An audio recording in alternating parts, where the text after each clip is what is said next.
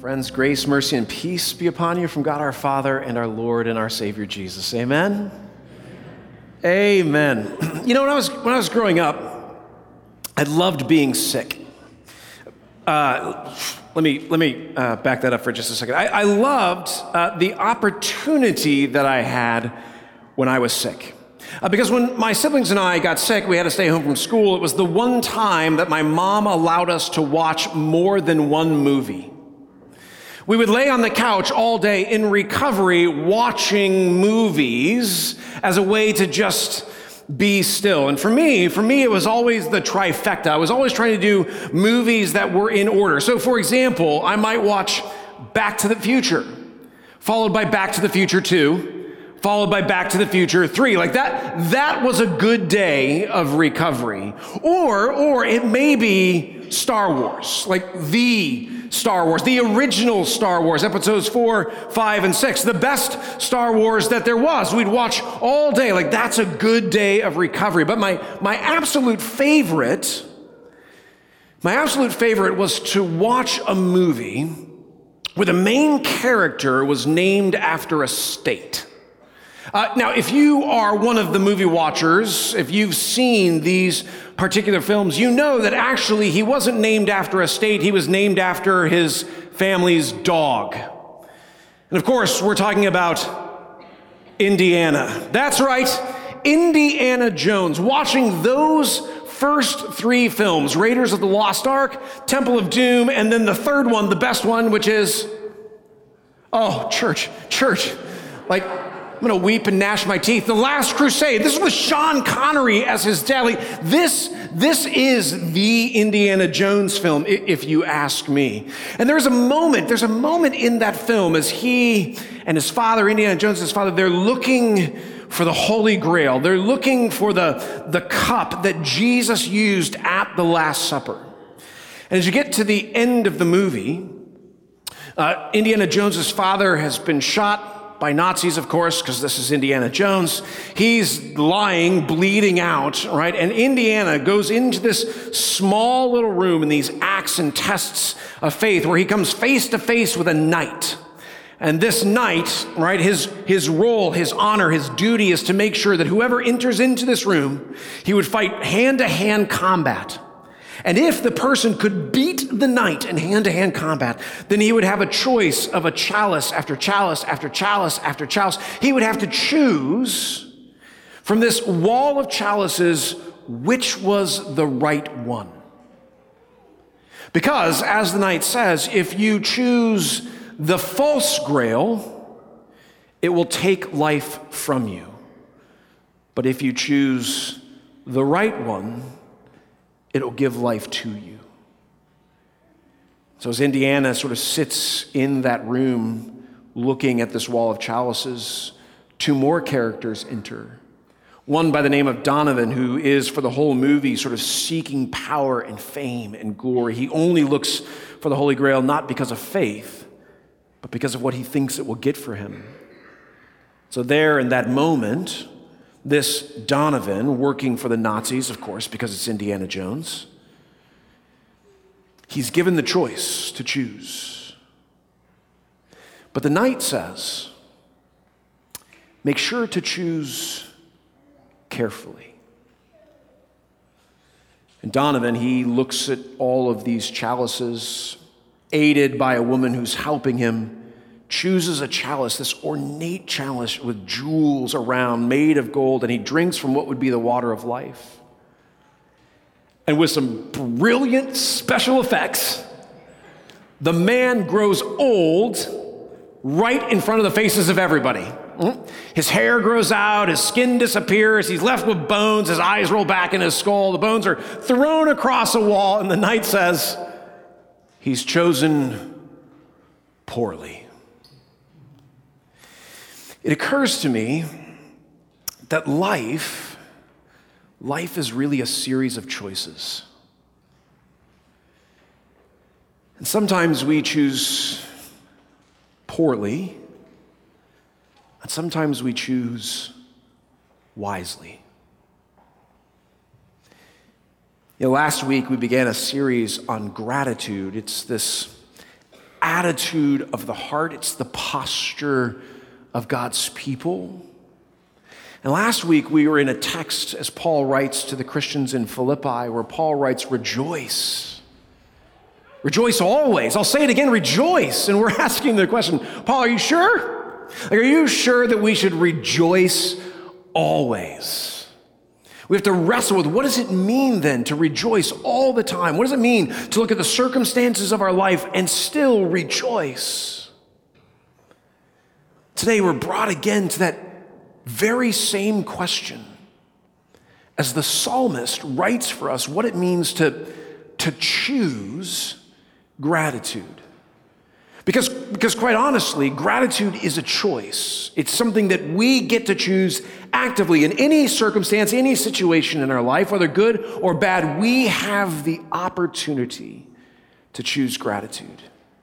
So let's see how the psalmist is going to help the people of Israel and you and me do that today. You will want a Bible, either the one that you brought from home or the one that we provide. And we're going to go to Psalm number 33. Psalm 33.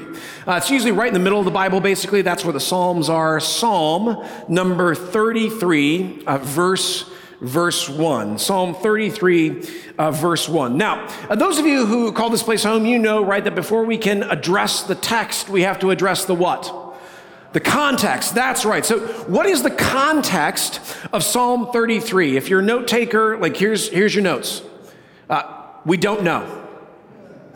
You're welcome. We don't know. We don't know who wrote it, right? Some of the Psalms are written by King David. They're usually said by David, or they're written by the sons of Korah, where it says sons of Korah. Here in Psalm 33, nothing. So we don't know anything about the circumstance or the context or the writer of the Psalm. But we do know that the Psalms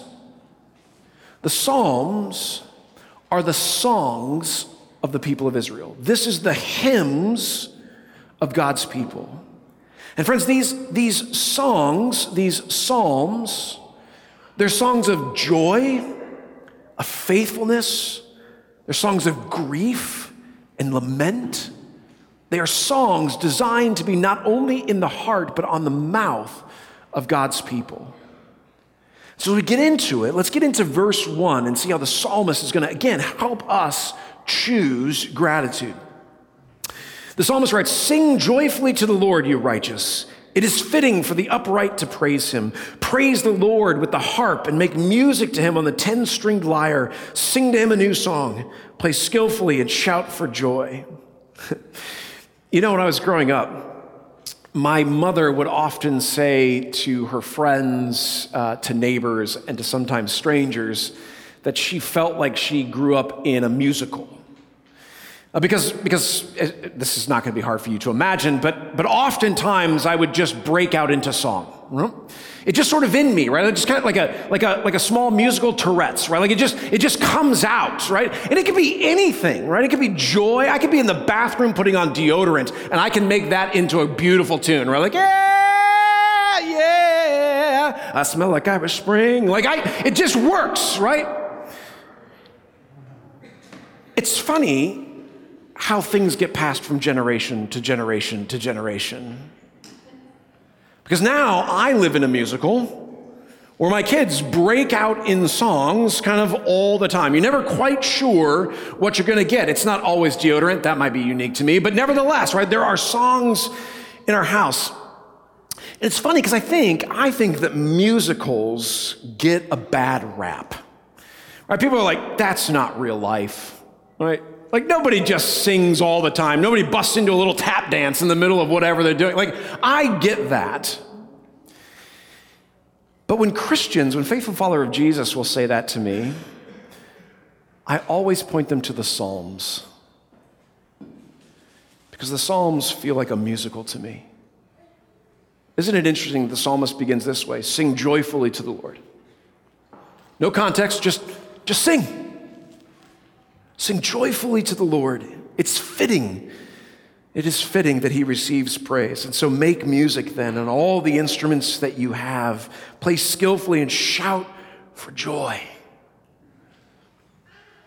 It's like the psalmist saying, hey, you can choose to do these things.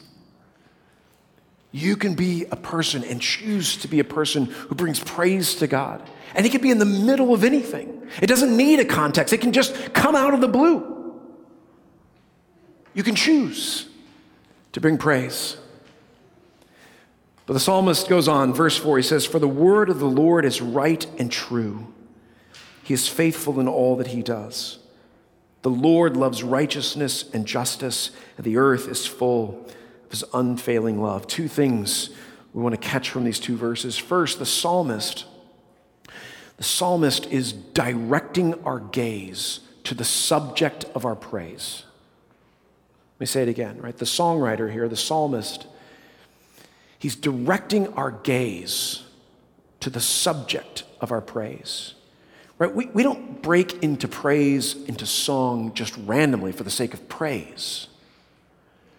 But rather we break into song and bring praise because the word of the Lord is true and good. And he, the psalm writer says, he is faithful. He is faithful in all that he does. You see, the psalm writer wants us to know that the subject of our praise is one who is faithful and true. Faithful and true to his word and faithful and true to his people. But not only that, at the end of verse 5, the earth is full of his unfailing love. Now, friends, we could just come to a full stop here, and we could spend hours, days, weeks, months, years just meditating on that truth, that the world is full of his unfailing love, that the expanse of the universe is filled with his unfailing love. We could spend hours and days and weeks and months and years training our eyes to see this truth. That God's unfailing love is in the expanse of the universe. Because that's true, we can choose to praise. Because that's true, we can sing joyfully. We can get out our 10-stringed lyre and strum a little bit. Like that's what the psalmist is saying. We want to get a hold of that God's unfailing love is in the expanse of the universe. And because that's true, we can choose to praise. Verse 6, by the word of the Lord the heavens were made, the starry host by the breath of his mouth. And he gathers the waters of the sea into jars, and he puts the deep into storehouses. This is an incredible picture, is it not? Of the God who fills the universe, right? The expanse of the universe with his unfailing love by the word of his mouth, by his breath. He's made and created the world that you and I see and touch and taste and smell and hear. The God who fills the expanse of the universe with his love is the same one who has the power to create by simply talking. He's the one who has enough power to take the seas, which we often think of seas and oceans as uncontainable and uncontrollable. The psalmist says, no, this God is a God who has power to take those seas, those uncontainable, uncontrollable seas, and to put them in jars. To take the deep, right? The abyss, the uncertainty, the chaos, to take all of that and to put it into a storehouse. That's this God that we break into praise. This is the God who fills the expanse of the universe with his love. It is this power, and because this is true, we can choose to be grateful. We can choose to break into song. We can choose to make music and bring praise. Verse 8 says, let all the earth then fear the Lord. Let all the people of the world revere him, for he spoke and it came to be. He commanded and it stood firm. The Lord, this is verse 10, the Lord foils the plans of the nations. He thwarts the purposes of the peoples. But the plans of the Lord stand firm forever, the purposes of his heart through all generations. Now, a little context here. The people of Israel in the Old Testament are always sort of working a battle on some front. There's always a group of people who are kind of coming up against Israel, who are trying to take over God's people, who are trying to procure the land that God had given them. There's always a war on some front.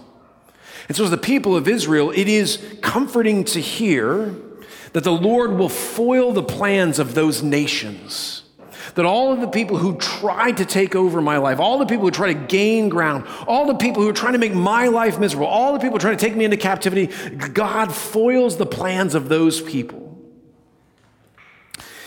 Well, friends, we're not quite like Israel in that sense. We're not always on a war. We're not living kind of war to war like Israel was. But I feel like in the conversations that I have with our church family, that we feel like sometimes we are at war against the world, and that the world is at war against us. I was having a conversation with a member several weeks ago whose life is, their words, not mine, unraveling little bit by little bit. And they were saying to me, Pastor, if it were just one thing, I think I'd be okay. But it's one thing followed by another thing, followed by another thing, followed by another thing, and it's all just little things. But the succession of little thing after little thing after little thing after little thing is too much for me to bear. It feels like, right? It feels like the world is out to get me. It feels like others are trying to take over my life. I've had conversations with people whose lives are breaking open for all kinds of reasons. Maybe, like we said at the beginning of church, it's an addiction. It's something that's taken over, and it feels like you're at war with something that's going on in your heart or in your mind. And so while we're not at war with the peoples of the nation, we are, it seems to me, at war with the world, or feel like we are. How comforting then to know that we have a God who foils those plans. But his plan, the psalmist says, his plan endures forever. His purposes endure forever. See, we choose gratitude. We choose to bring praise and worship because we have a God who fills the expanse of the universe with his love, whose power can take the uncontrollable and uncontainable and put it into jars. We praise because we have a God who can speak and create things.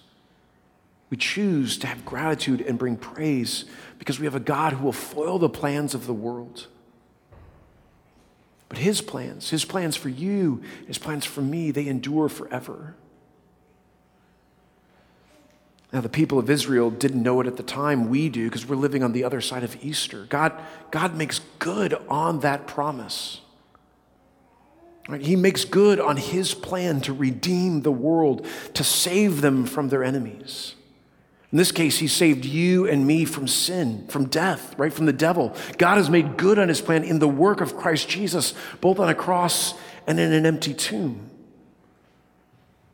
And so we praise, we choose gratitude because this God who fills the expanse with his love, who takes the uncontainable and puts it in jars, who creates by speaking, he is also the one who has put his plan to redeem humanity into play so that you and I, like Arthur this morning, will forever be called his. But the psalmist doesn't stop there. Verse 12, he says, blessed is the nation, and here we should hear people. Blessed are the people whose God is the Lord, the people that he chose as his inheritance, the people he chose to call daughters and sons. You see, from heaven, the Lord looks down and sees all humankind. From his dwelling place, he watches everybody who lives on earth. He who forms the hearts of all people, who considers everything they do. In other words, God is always present to your life. He's never in the past. He's always in the future. He is present to your life. He sees you. He sees what's happening, whether good or bad, whether you're praising in joy or you're lamenting in grief. He sees that all. He's not blind to your life. He sees you and he sees me. In verse 16, no king is saved by the size of his army. No warrior escapes his great strength. A horse is a vain hope for deliverance. Despite all of its great strength, it cannot save. You know, I'm always struck when I've traveled to developing countries and you have an experience with the people of those countries. I can think of countries like Rwanda or Burundi in Africa. And people are always amazed by how joyful the people are, how much gratitude they seem to have. Because when you look at their life circumstance and you compare it to our life circumstance, you can't imagine how it's possible they could have so much joy. They have so little. Their houses made of mud and sticks. They're cooking on an open fire. It seems that the psalmist is helping us see that our gratitude, our joy will not be found in things. Whether that's a really strong horse or a really big army, whether that's a fancy car or an extra 1,000 square feet in the home. Our joy and our gratitude is not in the accumulation of things. Our joy and gratitude rests in the one who claims us as his own. Our joy and gratitude is not in things, but in the Lord. The psalmist wants us to turn our heart again to the subject of our praise, to how it is we can choose gratitude, how it is we can give joy no matter what the circumstance, because the Lord is ours. So what does he say? Verse 18 as he wraps it up. The eyes of the Lord are on those who fear him, on those whose hope is in his unfailing love. Those whose eyes are looking to see the love that fills the expanse of the universe. So what does it say in verse 20? We wait in hope for the Lord, for he is our help and our shield. Listen, in him, our hearts rejoice. If it's your Bible, I mean, you could do this if it's the church's Bible too, I guess, but I would circle that. In him, our hearts rejoice. Why? Because we trust in his holy name.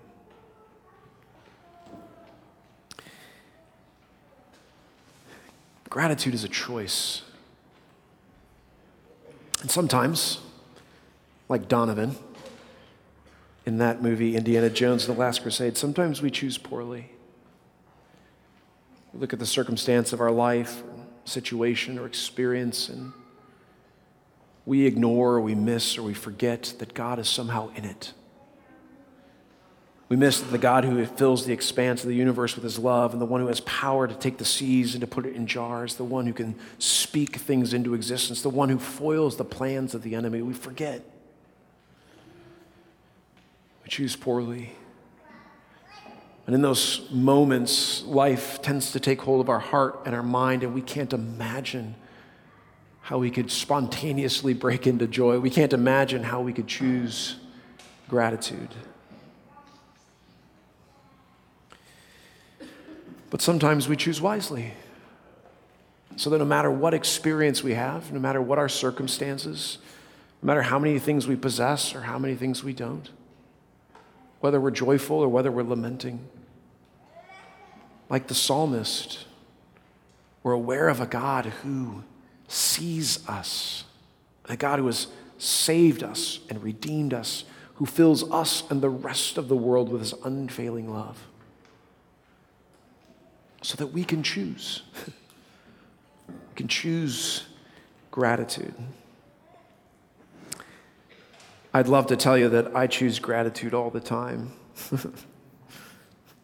I don't, and you won't either. But in those moments, I pray that God's Spirit would lead us back to Psalm 33, to a reminder of who God is and what God's done for us. So no matter our circumstances, we can choose gratitude. As the psalmist wraps up, as the song comes to its conclusion, it really is a prayer of blessing. And so let us hear that prayer of blessing together. May your unfailing love be with us, Lord. May your unfailing love be with us, Lord, even as we put our hope in you. In the powerful and the mighty name of Jesus, we agree and we say, amen. Now may the peace of God, which surpasses all human understanding, guard and keep our hearts in Christ today and every day. Amen.